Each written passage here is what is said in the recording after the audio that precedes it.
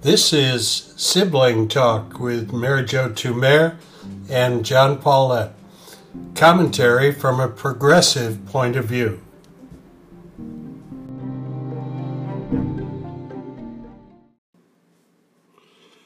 I'm John Paulette. And I'm Mary Jo Tumer. And welcome to Sibling Talk. Mary, it keeps getting more and more exciting. Shortly before we came on air, I read that the governor of Mississippi has issued an order that, if I understand it right, overrides all the local municipalities' stay-at-home orders and reclassifies businesses as being essential. I did see a direct quote from him. I'm sure I have this right, that Mississippi is not a dictatorship, and therefore he's not going to be telling people to stay at home from work. And I got to tell you, this sounds an awful lot like what I think we're hearing from President Trump and from a lot of conservative commentators who seem to be saying we've got to stop what all the medical people are saying, telling people to stay at home to try and flatten out this curve. And as the president keeps saying, open America up again. What's your read on all this? Yeah, I just saw that briefly about the Mississippi governor and not being any kind of expert in state law, particularly not Mississippi state law. It's hard to imagine that there aren't some kind of home rule things, health safety things that municipalities can manage and control, or their local health departments. Again, I don't know, but it does create in me the same fear that you've articulated, that if President Trump wants to issue some kind of executive order, emergency order, something like that, doesn't mean he can do it, but he might do it. And then who's going to challenge that? Who's going to take that to the Supreme Court to override him? I mean, in these times, and I think we talked about this briefly yesterday, he may do that, but is that going to change behaviors? It's going to change some behaviors, because I think there are some folks out there who think, enough of this liberal media hyped stuff, and we need to just get the country back to work, even at the expense of some people. Are people still saying that, this liberal hyped kind of media stuff? I mean, you hear it a little bit in the winds. You hear it sometime from, the Glenn Beck types. And I think Fox has moved away from that. But I think if Trump goes down that road, people will follow. I don't know if you saw that, was it Gallup had him at a 60% approval rating for his handling of this crisis, which you have to wonder who those people are and what they're thinking. So if he says that, if he comes out strongly, ignores what the medical people are saying and says we need to get back to work, the economy needs to recover, then I think you're going to get people on that bandwagon. I heard from someone today who was saying, what do I do with the people I work with who are all like, this is a media, do I just listen? Do I argue with them? Do I put my career at risk by being an outsider, a liberal, and, in the Trump world, the most hated kind of person? Well, and I'm sorry to interrupt you, but I mean, I know your history, your work in corporate work. Our listeners may not all know you're both a lawyer and a very successful business executive. Your friend's giving you a real problem, right? Right. How does somebody, I mean, you were at a senior level, but if somebody is not that, and they're in a culture that says, no, this is all, to use a common word, this is all a hoax, what do they do? What advice would you give him? I think at some point you have to understand that you're not going to change people's perspectives. You can try and you can be rational, and you do have to protect yourself and your own.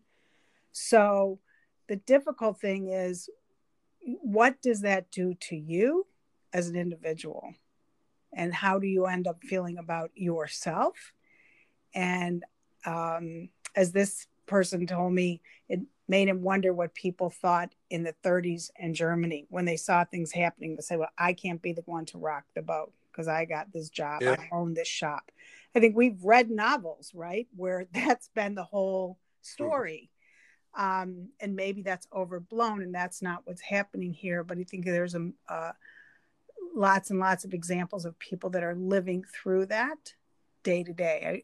We're out, my husband and I were out walking today. We saw a couple and we know, and they said, yeah, a lot of people just don't believe it. Like, wow, it's not just that you're listening to different media, John. It's more than that. It's that narrative that we expect the president to control, to manage, to take care of us, right? That's his job. He's undermining with this, we got to get back to work. Easter is our economic resurrection day. And does that go to the question of why he would be at a 60% approval? Yeah. I think people just decide he may not be the right guy, he may not be perfect, but he's our guy, so let's get behind him? I think there's that, and he's also saying what people want to hear.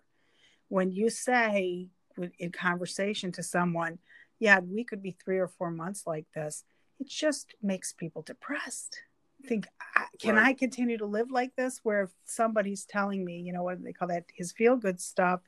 You know, this is a blip. In 2 weeks, we'll be back out again and everyone will have their jobs back. We won't even need all these benefits we gave. Then isn't that a better message than the gloom and doom that we're peddling? And I'm sorry. Sorry. Yeah, go ahead. I'm sorry. I mean, I would guess that's why people respond to it. I don't really know. I'm going to give you another kind of a wacky theory, but it's been on my mind. You know, there's been this insistence on him. He's backed away a little bit from it. I want to see the churches full on Easter. Now, you and I know that Donald Trump very rarely sees the inside of a church on Easter or any other day. But this has been a big thing to him. I want to see the churches filled. I also keep noticing when he talks about that one medicine that he keeps hyping, that it will be a gift from God. Now, we know that he's listening to business leaders. We feel pretty certain he's listening to hospitality leaders. But I'm starting to wonder, is he listening to the Christian right? Is Franklin Graham, is Jerry Falwell Jr., are all of these people calling him? Because wouldn't they believe that there's going to be a gift from God that's going to solve this, and Donald Trump will be the one to bring it? Okay, am I nuts here or well, what? I mean, I hadn't thought about that, but it makes sense. And I did suspect from a couple of those things that you said and other things he said that he is getting some guidance from the evangelicals, which is not a surprise, I suppose. And then the other day when Pence was, you know, congratulating all these churches, he says synagogue and mosque, but he doesn't care about that, for, you know, doing the right thing and closing down and reminding people to make their contributions, even though they're not going to be in the pews. And I was really upset about that. That's just all kinds of wrong. He's the vice president of the United States. He's not supposed to be asking for church donations on our time. No, but you've just added something to what I was thinking. This had not occurred to me before. I could imagine Franklin Graham calling. I could imagine all those things. But it makes absolute sense that they're sitting in a meeting. President Trump says, Mike Pence, you're doing a heck of a job. I really appreciate it. And Pence would pick that moment to say, Mr. President, I need to talk to you about something. Easter Sunday is the most sacred days to us. We have to get people back in churches. And you put it in Donald's mind. I mean, we know that this whole thing about don't let the cure kill the patient, I'm saying that wrong, that he heard that on a Fox broadcast. That was his phrase. I just wonder if the same thing's happening here. It might be. And so here we are again, where what we're dying for is leadership. What we want is leadership. And we can't get that from him. I just don't think he's capable of it. It's like really sad way to end. So then go back to, what I mentioned about, just a regular person like us saying, what am I supposed to do? Am I supposed to go out there and change the world and change the way people think? I don't think that's what's being asked of us right now. What's being asked of us is to do right by those we can, to give what you have to those in need, and hope and pray for the best.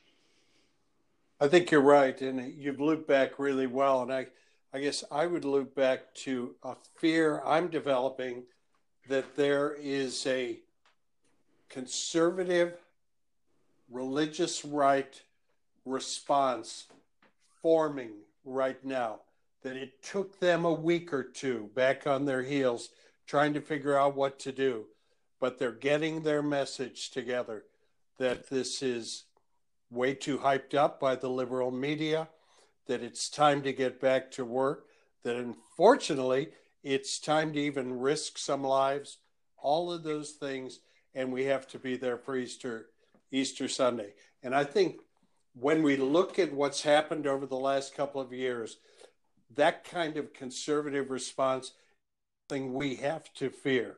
It's what they did to the Affordable Care Act, and when they form up, they know how to do this. Right. It's interesting. The interesting irony about the Affordable Care Act is, remember the death panels? Right. There are death panels going on right now as doctors unwittingly are trying to decide who to provide beds and respirators to. And that's only going to get worse. And I think to myself, right to life means what? That doesn't just mean a right to life for fetuses. It means a right to life for every human. And,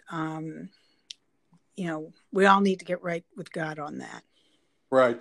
And I think we may have to leave that to another episode. Yeah. Thanks so much. It was great talking to you. We've raised probably more questions than anything else.